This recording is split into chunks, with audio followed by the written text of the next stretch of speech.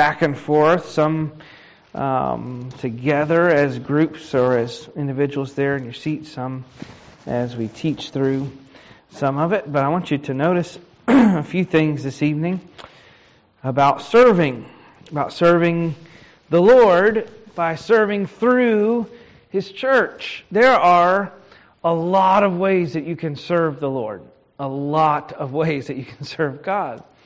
But I believe that the Lord has made it pretty clear through His Word, particularly in the New Testament, that the avenue by which He calls Christians to serve is through the church, particularly through the local church, the body of believers that He has called you to belong to. We started with that with week 1 when we were talking about our membership class, that we are called to belong to one another, that we don't belong to a group or an organization or a place or a building or a club, that God first has called us to belong to each other as people.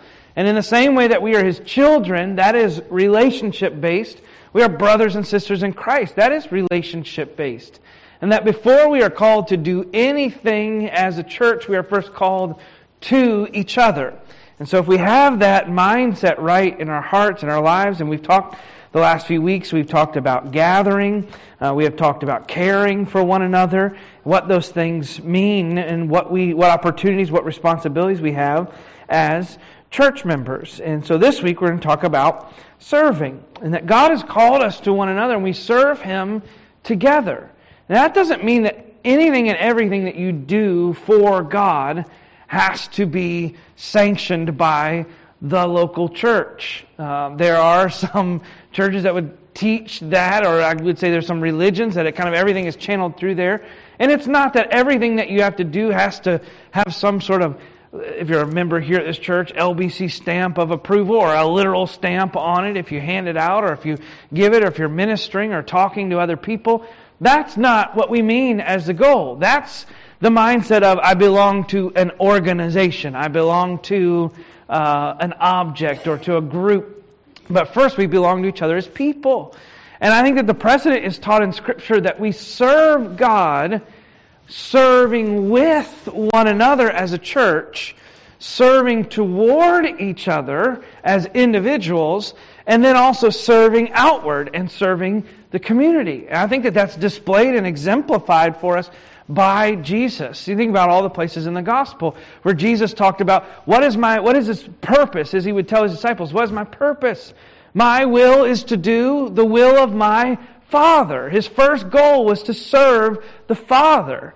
But how did He do that? He would then serve and minister and teach that group of believers, those disciples, apostles that had been called around Him, and He poured His life into them. And then in turn, He would turn outward, and He expected that of the apostles that He was serving, that then He would serve with them to serve outwardly to all of those that were around Him. And so you say, well, do we serve God? Do we serve each other? Or do we serve the community? What's the goal of the church? And the answer is yes. All of those things. Jesus calls us to do each of those, and He exemplifies that. He serves the Father. He served those that believed and followed Him, and yet He also served those outwardly that did not follow Him. We found an example of that even this morning in Matthew chapter 14. Here is the large multitude. Not all of them were real believers. In fact, you study the book of John, many of them walked away from Him in that moment. In the coming days after that, He wouldn't give them any more food and He wouldn't do anything. Many of them walked away from Him, but He continued to serve them. So we serve upward, and we serve inward as a church, and we serve outward as a church. And we're going to look at some of those things tonight. You see, it says there, no follower of Jesus is called to be a spectator. And read it again. No follower of Jesus. If you're a Christian, you are to be a follower of Christ, an imitator of Jesus. And there is no one in Scripture that Jesus sort of gives the option to. If you follow Him, then you serve. No one is a spectator or a sponge just absorbing things in. What happens to a sponge that absorbs things in and never gets wrung out? It turns sour. It's nasty. It's old. And the same is true of our lives. If we receive from others, from those that minister in the local church, from even the teaching of God's Word, we receive, but we never produce outward. We never serve outward. We never serve others. We're never wrung out and poured into other people's lives. Then we turn bitter and sour ourselves. We're never called to be a spectator. And you see there throughout the gospel accounts, the New Testament believers are over and over and over called right away to serve God and others. Have you noticed that about it? I think that sometimes, I'm getting ahead of myself a little bit here, but that's all right. I'll let myself do it because my mind's racing tonight. So we'll go that way. Sometimes we don't serve because we feel that we sense our inability, or we don't serve because we sense our inexperience. And it's interesting to watch Jesus in the Gospels as He calls the apostles to Him. He never limits any of them by their inability or by their inexperience. Now, I want you to notice He doesn't just turn anyone and everyone loose when He calls all the people to the Sermon on the Mount very early on, and His apostles have been following Him probably for a few months at that point. He does not gather this large crowd and then turn to Peter or John or James, who are very young in their faith at that point, and say, let them have it, go ahead, just turn loose. He doesn't do that. But He also doesn't call them to sit on the sidelines waiting to just be a better Christian or become a better person. No, immediately He calls them into service. In little things, like, hey, here's a basket that has a loaf of bread in it. Go around and start passing this out. And in infinite amounts of bread, it seemed, go around, and loaves of fish. Something as simple as walk this from person to person and hand it to them. And He allows them to be a part of that. Things like in Matthew chapter 10 and 11 where He calls them out. He sends them 2 by 2 to go spread the word in the area. There's a lot of people that kind of debate what Jesus is doing there. Was He sending them out to actually preach the gospel at that point? Or were they going out to be gathering others and say, hey, there is this one, this Messiah, there's Jesus that has come. You should come hear Him. Either way, it doesn't matter. He sends them out to preach and to teach and to proclaim who He is. And so right away, Jesus in the life of believers, you see that again told in all throughout the New Testament, in the book of Acts. People are saved and then they serve. People are saved and then they serve. And sometimes those capacities to serve change with time.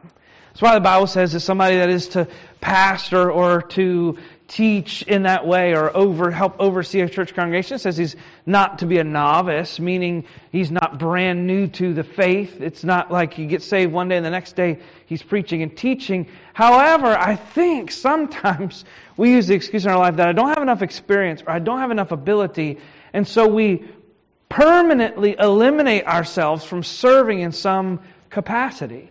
I think I'm limited by my age, my physical capabilities, my speaking ability, my demeanor. I'm just naturally a grump, so I can't do whatever it might be for Christ. We sense our limitations and we limit ourselves permanently in those things.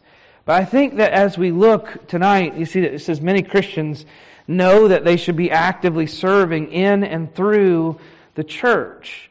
Again, it doesn't mean the church has a domineering attitude toward people, and I, as a pastor or someone that's in leadership, can point at somebody and say, you have to do this, you have to do this, you have to do this, and if you do something outside of the church, then the walls of it. No, we want to be serving in all areas and all places. What we're saying is Christians should actively be serving in and through a church, a body of believers that God has called them to. But what often is lacking is a deep and proper motivation for long-lasting, committed service. We're often intrigued with serving God for a while in some way, maybe in a church, but then we give up if those things don't accomplish what we think that they should. I wrote it down this way, and you can jot it down if you want, if it applies to you, but sometimes we serve when opportunity, interest, agreement, and motivation all line up. It's like if all of those things come together, then I will serve in some way. But God never gives us that instruction. That if your opportunity aligns with your interest, that then aligns with your wholehearted agreement with how something's being done or not, or how everybody else that you're serving with is doing it. And then if that interest then lines up with the right motivation, then I'll serve. No, God calls us to serve Him motivated by something completely different. So I want us to see that tonight in Romans chapter number 12. Look, if you would, verse number 1. It says, I beseech you, brethren, by the mercies of God, that you present your bodies a living sacrifice, holy, acceptable unto God, which is your reasonable, means logical service. It makes sense that this is how we serve the Lord. And then verse 2, be not conformed to this world, but be transformed by the renewing of your mind, that you may prove what is that good and acceptable and perfect will of God. For I say, through the grace given unto me, to every man that is among you, not to think of himself more highly than he ought to think, but to think soberly, meaning seriously, rightly about himself, according as God had dealt to every man the measure of faith. For as we have many members in one body, and all members have not the same office or purpose, so we, being many, are one body in Christ, and every one members one of another. Again, speaking, you see it over and over again in the New Testament, the responsibility that we have, not just to God, but to one another. I think sometimes when we think about serving or whatever, our capacity in the local church, we think, well, I'm only responsible to God. That's the only one that I answer to. Ultimately, that is the only one that you answer to, but by Scripture and by God's authority, it's not the only people that we are responsible to. Because the one that is an authority over us, God, has given and delegated a responsibility of one another to each other. And so we don't just get off, I do what I want, I go where I want, I say what I want, and I live independently. No, God has given us to one another. And so we have to have the right motivation to serve one another. Notice, if you would, verse number 1 in chapter 12 again. I beseech you, I beg you, therefore, brethren, by the mercies of God. I want to stop there for a moment. I want you to notice that when we consistently look to the cross, the sacrifice of Jesus, to be reminded of what God has done for us, our sins are forgiven, we have right standing with God, we have peace with Him, that should stimulate worship and obedience in our lives. Because I want you to notice in verse number 1, notice again what it says. I beseech you therefore, brethren, by the mercies of God. By the mercies of God, by what we know about the mercy and grace of God. And then notice he uses the word therefore. It's pointing back to specifically to chapter 9, 10, and 11, which talk of 8, 9, 10, 11, which talk about the grace of God in salvation. How He displays that grace toward us. How He died for us while we were yet sinners. Christ died for us. And then in dying for us, He then raised a new life for us. And we have resurrected life in Him. And so when he says in chapter 12, verse 1, I beseech you, I beg you therefore, what he's saying is thinking about all these things. Romans 1 through 12 really is a huge dissertation on the gospel. And he starts with, hey, Romans 1, this is sin of the world. Romans 2, the Jews, even religious people are sinful and have a need. Romans 3, we all have sinned and come short of the glory of God. And then he begins to walk through those things. For the wages of sin is death, but the gift of God is eternal life. And we know that the power of salvation, the gospel is the power of God to salvation. So he preaches the gospel over and over and over again in Romans 1, all the way through chapter 11. The gospel, the gospel, the gospel. And then he starts chapter 12 with this in mind, the gospel in mind, in verse number 1. Therefore, because of the gospel, I beg you, in thinking about the mercies of God, notice that you present your bodies a living sacrifice, holy, acceptable unto God, which is your reasonable service. Our motivation to serve as a church, and remember all three phases, to serve upward, to serve inward, and then to serve outward. The motivation for all three of those things is not people. It's not others. Because let's be frank and honest, we get tired of each other. And if we're serving outward, we get tired of other people. But a motivation that will not wane. You say, well, it's just not worth it. They're not worth the time. Right, neither are we. The Bible says that all of our righteousness is as filthy rags. We have no worth of our own except through Christ. except through what God has deemed those that He loves, those that He died for Himself. And so if Jesus is motivated by God's love for the people in the world, we then can be motivated by that love, by the very gospel by which we are saved. So when we look at God's mercy, His offering of Himself for us, the logical, rational, reasonable response is to serve Him. And I think that sometimes our service is motivated by the wrong thing. We serve in the church if there's others that are also interested, if other people I like are also doing the same thing. We serve in the church if we see a certain kind of result. We serve in the church if we have a certain kind of feeling and enjoyment. But here He's saying, I beg you, serve God because of the gospel. If for no other reason, because you have right standing with Him, He has freed you from all other things. It's probably, I know ahead of time, it's probably a poor illustration, but I'm going to try to do it a little bit of justice. Imagine somebody tomorrow, I'm 35 years old, or however old you may be, and some of you may already be retired, so it may not be that gripping of an illustration for you, but you go to work every day, you do things, and imagine you're 30, 40 years old, and you're thinking, I got to work 20 more years, 30 more years, 80 more years, whatever it may be to be able to retire. And somebody comes and says, you know what? I'm going to give you $50 million. And not only am I going to give you $50 million, I'm going to pay somebody to work in your place at the job you currently have. You get to keep your insurance, your relationship, your authority. You get to keep all those things. I'm going to give you $50 million. I'm going to pay somebody to work your place in your job, and you have nothing that holds you to this. Like, you don't have to show up. You don't have to do anything. It's free. I'm just giving it to you. That should probably affect the way you're going to live tomorrow. Not a lot of, some people say, well, I just like to work. You may go in. Maybe you will. But hopefully, if somebody does that for us, it frees up our life. We would look at somebody very selfishly who then secluded themselves for the rest of our life, was not benevolent, didn't help anyone else, was overly demanding of people and others, demanded that others serve them. And we would think, you did nothing to deserve this. Why are you treating others this way? But God has made us right with Him. We don't have to earn our way to Him. We don't have to earn His love. We don't have to gain anything, any standing before Him. He has given us the free grace gift of salvation through His Son, Jesus Christ. And we are at peace with Him eternally. So we should live that way. The same way that hopefully $50 million and somebody to work in your place the rest of your life would allow you the freedom to be kind, to be benevolent to others. In the same way, God has given us peace with the one that has created us. And now we can live in turn motivated by what He has given us. Notice the two commands in Romans 12, verse number 2. How does He say we're going to do this? How do you serve the Lord? How do you serve upward, inward, and outward?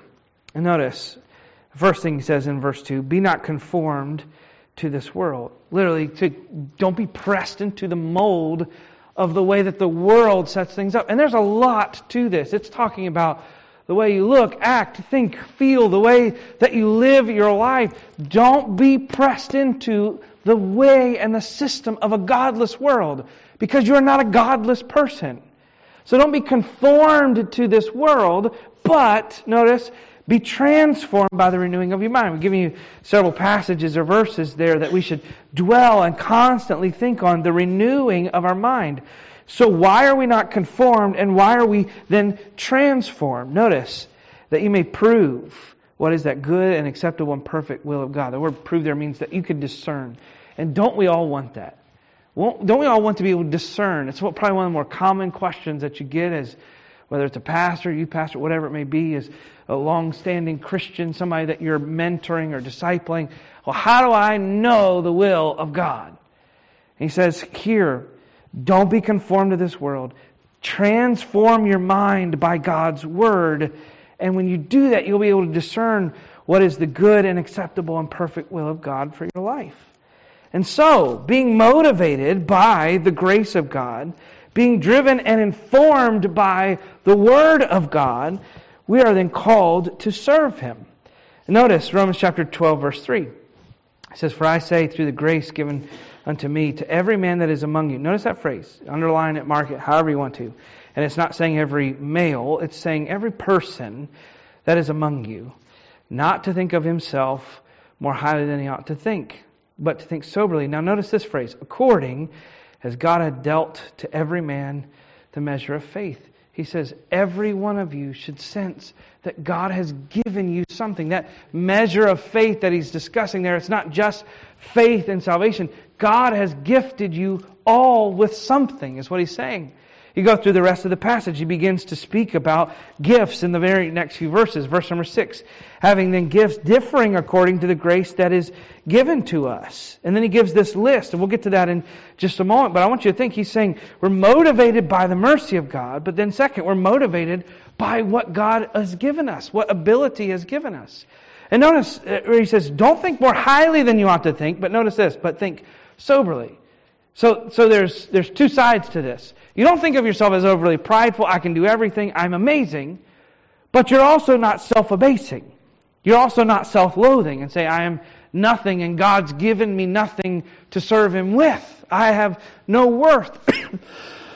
Excuse me, that is not a humble, God-given thought, but that is a devilish, self-motivated thought. And so when he calls us in verse number 3 there, he says, for the grace given to you to every man. Don't think more highly of yourself than you should. Think rightly about what God has given you. And then he goes on and he gives these gifts. How are we motivated by the gifts that God has given to us? I want you to turn to 1 Corinthians very quickly, if you will. We'll come back to Romans in just a moment. 1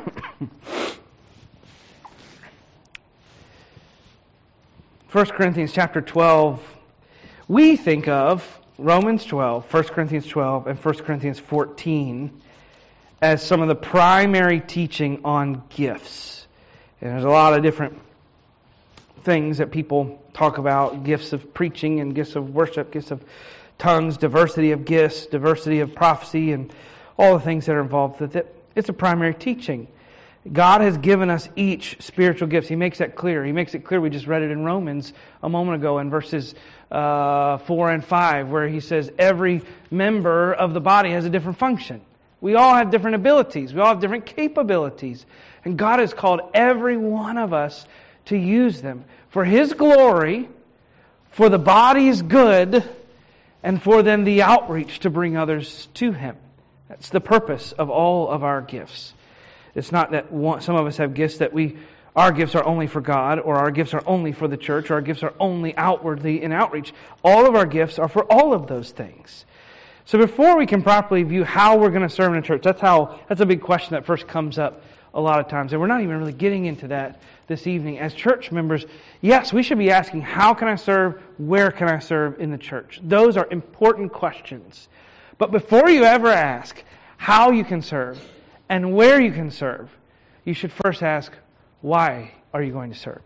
And I want you to notice, 1 Corinthians 12, we're not going to read it. How many of you have, most of you have titles of some type in the different sections of your Bible, and you notice that right above chapter 12, verse number 1, it probably says something about diversity of gifts or spiritual gifts.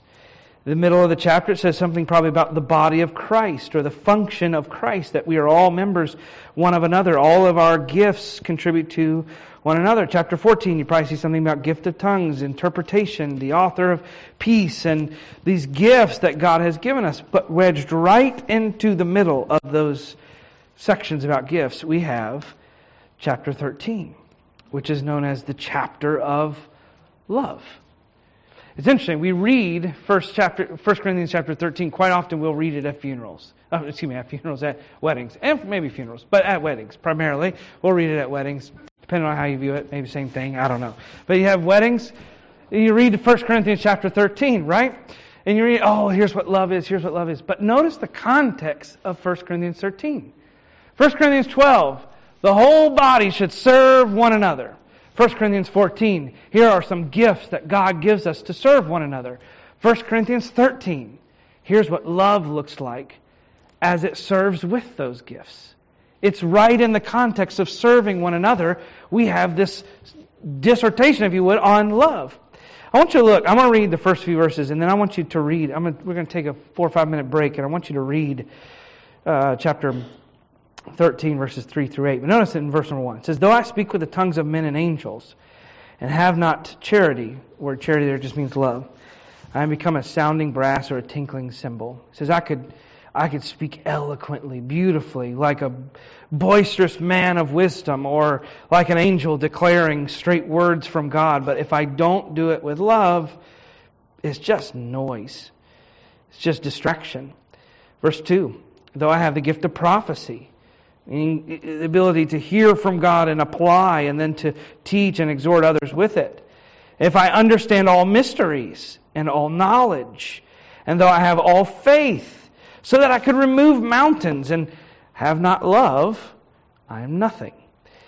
And though I bestow all my goods to feed the poor, though I give my body to be burned, and have not charity or love, it profiteth me nothing. Think about what he says. If I could speak mightily, if I could understand and discern Scripture and find the mysteries, if I could have faith that would move mountains and do mighty works, if I could give all that I have to the poor, if I could give my body to be sacrificed and martyred for Christ, and do it without love, it has no value and worth. So, why are we reading this portion for the next few minutes? Because before you can ever say, where can I serve, how can I serve? The Bible is very clearly saying here, don't serve unless you're motivated by love. Now, don't use that as you say, well, I don't have the love, so I shouldn't serve. No, his exhortation here is you should have the love in your heart from what we find in Christ in the gospel. So I want you to read verse number 4 through 8. And I want you to just list the description of love. Put it in your own words. The word charity there means love. Charity suffers long. What does that mean? Charity is kind. Charity envies not. What does love display and look like? If you're sitting near somebody, a friend that's near you, or family, couple, whatever, read it out loud. Alternate verses. And then just fill it in for a few moments. And we'll come back in a second. We'll hear it in some of our own words. All right? Work on that, verses 4 through 8. What does this description of love look like?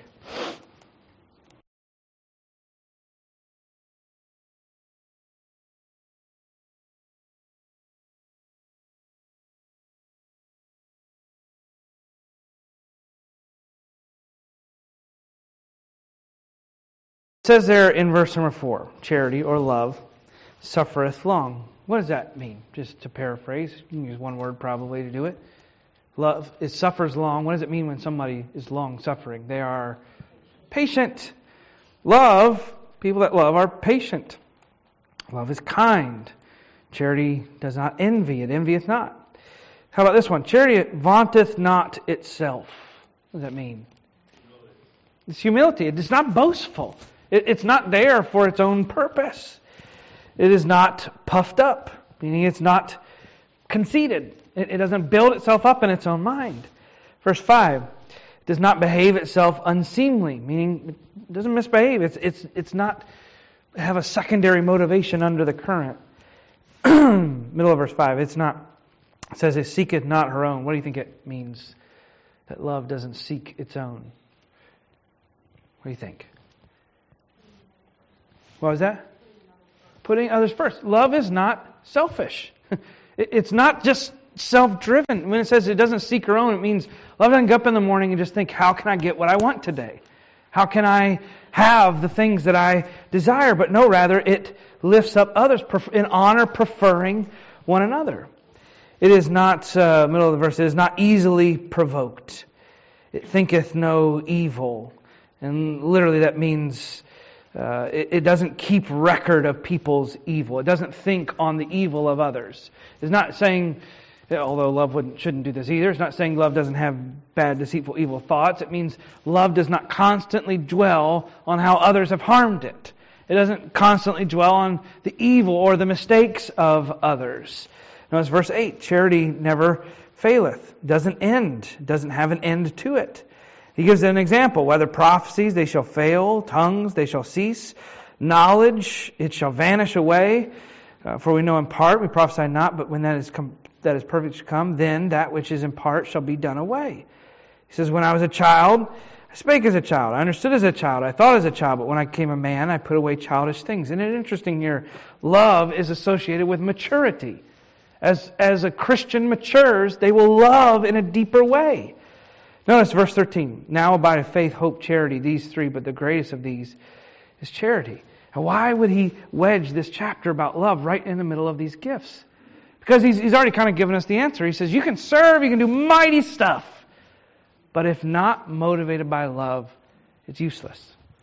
And so if we work and serve one another, we work and serve and try to glorify God, we work and serve and reach out to others, if we're not motivated by love, how do we know if we're motivated by love or not? This is a pretty good list. When we serve within the church and toward one another, are we patient? As we serve others, are we kind? As we serve one another and we serve outwardly to those that are lost, do we envy? Are we boastful in our serving? Are we conceited that the way that we have chosen to serve is better than the way others have chosen to serve? Do we act with selfish motivations? Are we easily provoked? Does my service turn off pretty quickly? Well, fine, I'm not going to give you this anyway. You don't deserve it. If you don't enjoy it, you don't like it, you don't savor it, you don't think highly enough of it, I didn't want to do it anyway. Does our service keep a record of when others don't return that service? Does our service find joy in others' unrighteousness? Does it rejoice in the truth, as verse 6 says? Do we rejoice when others come to Christ? Do we bear all things, believe all things? Do we hope in all things? Does our service endure all these things? Does our service end? And if it does, then we're not motivated by love. Look back quickly as we finish Romans chapter 12. How we serve in the church. Let's look at some particular things. So we're motivated by the gifts that God has given us. So we're first motivated by the gospel. But then we should be motivated by what God has given us. The abilities and the uniqueness, the diversity of people that are within the church speak to the unity of the church. Think about the body. The body is so vastly different. He uses the body as an example of the church over and over and over in the New Testament. The body, organs and pieces and bones and skin and hair and all the different senses, they're vastly different from each other. Completely different from each other. And yet, they are all unified to each other. Like your body, your nose doesn't do one thing today and your ears do another. It may feel like that at times, but that's not the case. They all contribute to the whole. And though they are very different, they are also very much bound to one thing. And sometimes when we try to pull away from each other, we harm the body of Christ. We are called to be unified together in faith and through Him. And so, as God gives us gifts as individuals and uniqueness, let's not scowl at those. Let's not wish we were something different. Let's not wish we were something better. Let's not wish we could do something that someone else does. God has given you the opportunity to do what you do best, what He has placed in your heart and in your mind, and in your interests, in your abilities. Some of those things can be developed, yes. But we don't look down on them. We are motivated by who God has made us. If you are a tender, compassionate person, don't wish that you were brash and bold and, I wish I wasn't affected by people the way that I am. No, look if you would back in Romans chapter 12. Look at the end of verse number 8. I'm getting ahead of myself again, but look at the end of verse 8. He says, this is a gift, one that showeth, or he that shows mercy with cheerfulness. A merciful person, a naturally compassionate person. We should all strive for that. But there are some people that are gifted in it. They are gifted in being merciful, compassionate, moved people, empathetic people. That is a gift.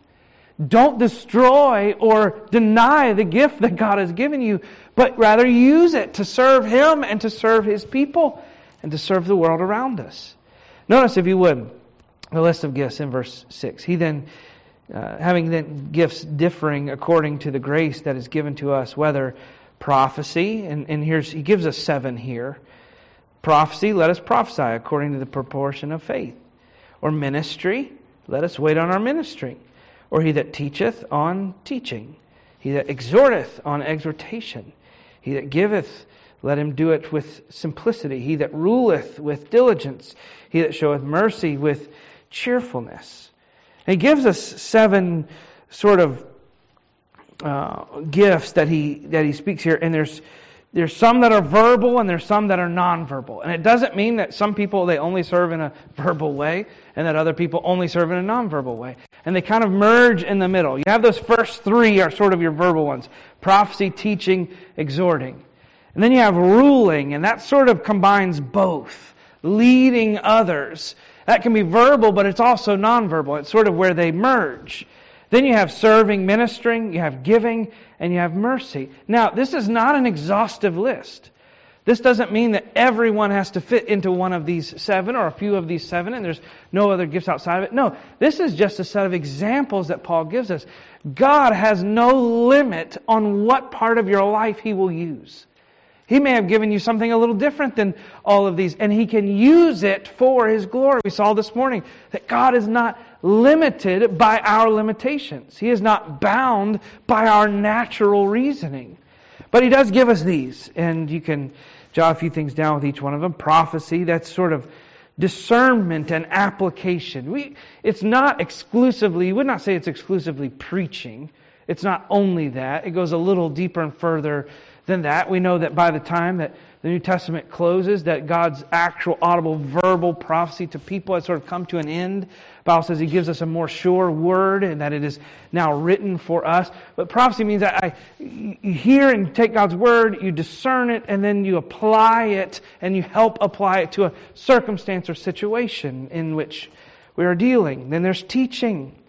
Those that expound God's word to one another. And there's not just one person in the church only that should be able to do these things.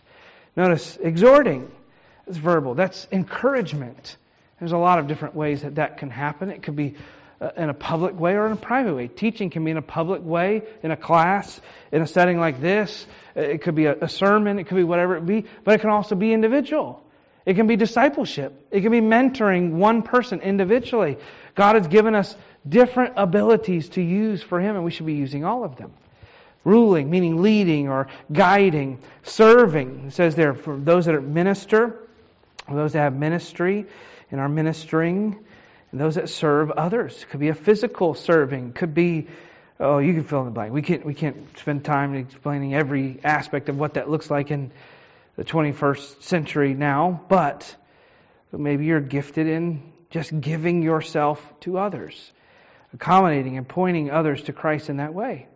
Then notice he says, he that giveth, let him do it with simplicity, meaning not linking to, I'm going to give this if you do it the way I want to, but gives to those that have need. It's not only restricting it to giving in the traditional sense of tithing or giving to a fund or giving to a thing, but rather I give of myself. It's not even just financially. Those that give of something that they have that others have need of. It's a display of Christ's mercy in their life. And some are more prone to be that kind of person. Then you see their mercy, compassionate toward others. And again, you don't look at these and say, well, none of these are mine. No, I'm not naturally good at any of these. Any of them can be developed. And I want to close with this. How do we discern what gifts that we have? There's a couple different words we put there. But first, self-examination, and then by experience. That's how I would advise people to try. Well, what is your spiritual gift? First, look inward. What is your natural inclination? What are your natural interests? Where are your natural abilities? Sometimes you'll find those by looking at what job you have fallen into or what career path you have taken. You may have, hey, if you lead a huge number of people in a corporation or at work or whatever it may be, or you guide people to do one thing or another, you build houses, you do, whatever it may be, and you're constantly dealing with others and bringing them together for the good of a project or something, there is something that God has called you to do within His church. He can use you to help. It may not be that you're going to pastor the church. It may not be that you're going to head up a certain thing or a wide scope of authority in church, but it may be there's a project within the church. There's a ministry that God is leading people to kind of get organized and get going and start those things. Maybe that's your natural inclination and God can use that. Maybe you're just a hospitable person. You host people well. You minister and serve to them. And there's weeks that people are going through difficulties. There's weeks that people are going through difficult times and there's strain, and you can host and bring people together in that way. That's a gift that God has given to you. Some of you, God has given you a great mind with your assets, what you have financially or what you have physically. And you're inclined to give and to share that with others and with God's purpose and with His church. All of these things God should be calling each of us to. But what are yourself, as you look inward, what are your natural interests? What are you naturally good at? Because here's the truth. God is not going to give you talent and ability in an area and then not let you use it for His glory and in His church. It's not going to happen. He doesn't give you an inclination and a talent and an ability that He cannot use for His service. And then notice, sometimes there's experience. There's times in life that you do something because you're interested in it and you want to do it. Then there's other things that you find out that you're halfway decent at because you have to do it. There are certain things around my house and different things throughout the years that I've gotten fairly adept to working on. I wouldn't do it by profession per se, but I have learned to repair certain things, and I have that ability because I had to. They're not the things I want to do. They're not the things that I love and enjoy doing, but now I can do them. And I have gained that by experience. And there may be something in your life, it's not your favorite thing in the whole world to do. But something in your life has brought you to the place and given you the experience in this, and you can do it. And you can do it well. And if that's the case, God can use that for His glory in serving upward, serving inward in the church, and then serving outward. So, I encourage you at some point to look at these and write them down. As you look inward, what's your interests? What are you naturally talented or able to do? Write some of those things out. And then also, what's your experience throughout your life? What have you just naturally fallen to be able to do? And use that as well. We're going to come back next week and have a little spiritual gift discernment survey almost that we're going to kind of fill out and work through, and it may help have an idea where we can serve, how we can serve. And then notice the last thing. We're motivated by the return of Christ. I encourage you to read 1 Peter 4, 7 through 11. And we've talked about that in the past, that the earth, it talks about the destruction of the earth, that it's going to be purged, that there's going to be a new earth, that there's going to be eternity that we then enter into. And it says, thinking about this, what manner of persons ought we to be? How should we serve the Lord? So think about it. Are you motivated by the gospel to serve in your church? Are you motivated by the abilities that God has given you? God gave this to me. And now I want to use it for Him. And are you motivated by this, the fact that this doesn't last forever? You only have a while to serve in this way. You only have a certain amount of time to affect a broken world. And here's the wonderful part about it. It's going to be perfected. I can't wait for that. But you're only given a certain amount of time to affect a broken world. And we're only left here a certain length of time and days. So let's not waste what the opportunity that God has given. Let's serve together. See, there are the action steps as we close. And I hope that you'll read through those and walk through them, write them out for you. There's some things over the next few weeks and months that we're going to do, kind of restructure some things even within our church. There's everything from a welcome team, hospitality, kids ministries, teaching. We need teachers in adult classes. There's outreach that we're going to be doing, visiting, and the postcard team that already they write out some postcards and we mail it to new move-ins. We've had people visit our church from that. That's a way that you can serve. Assembling things, greeting people when they come for the first time and affecting them that way. People that work with those of our church that have illness and cancer or sickness, and the way that you empathize with others. God can use those things. There's things within the physical facilities of our church, but also outwardly in the community and reaching out and how we can help others. And so I hope that you'll pray over these next few weeks, and then as we introduce some of those, that you'll find God's place for you here and use it and use the gifts that God has given you to serve Him. Let's ask Him to help us, and we'll be dismissed tonight. Lord, You're a good God, holy and righteous. You have saved us. If we're Christians tonight, You've saved us. And You have not saved us for ourselves. But as Your Word says, You have not saved us to serve self, but to serve You.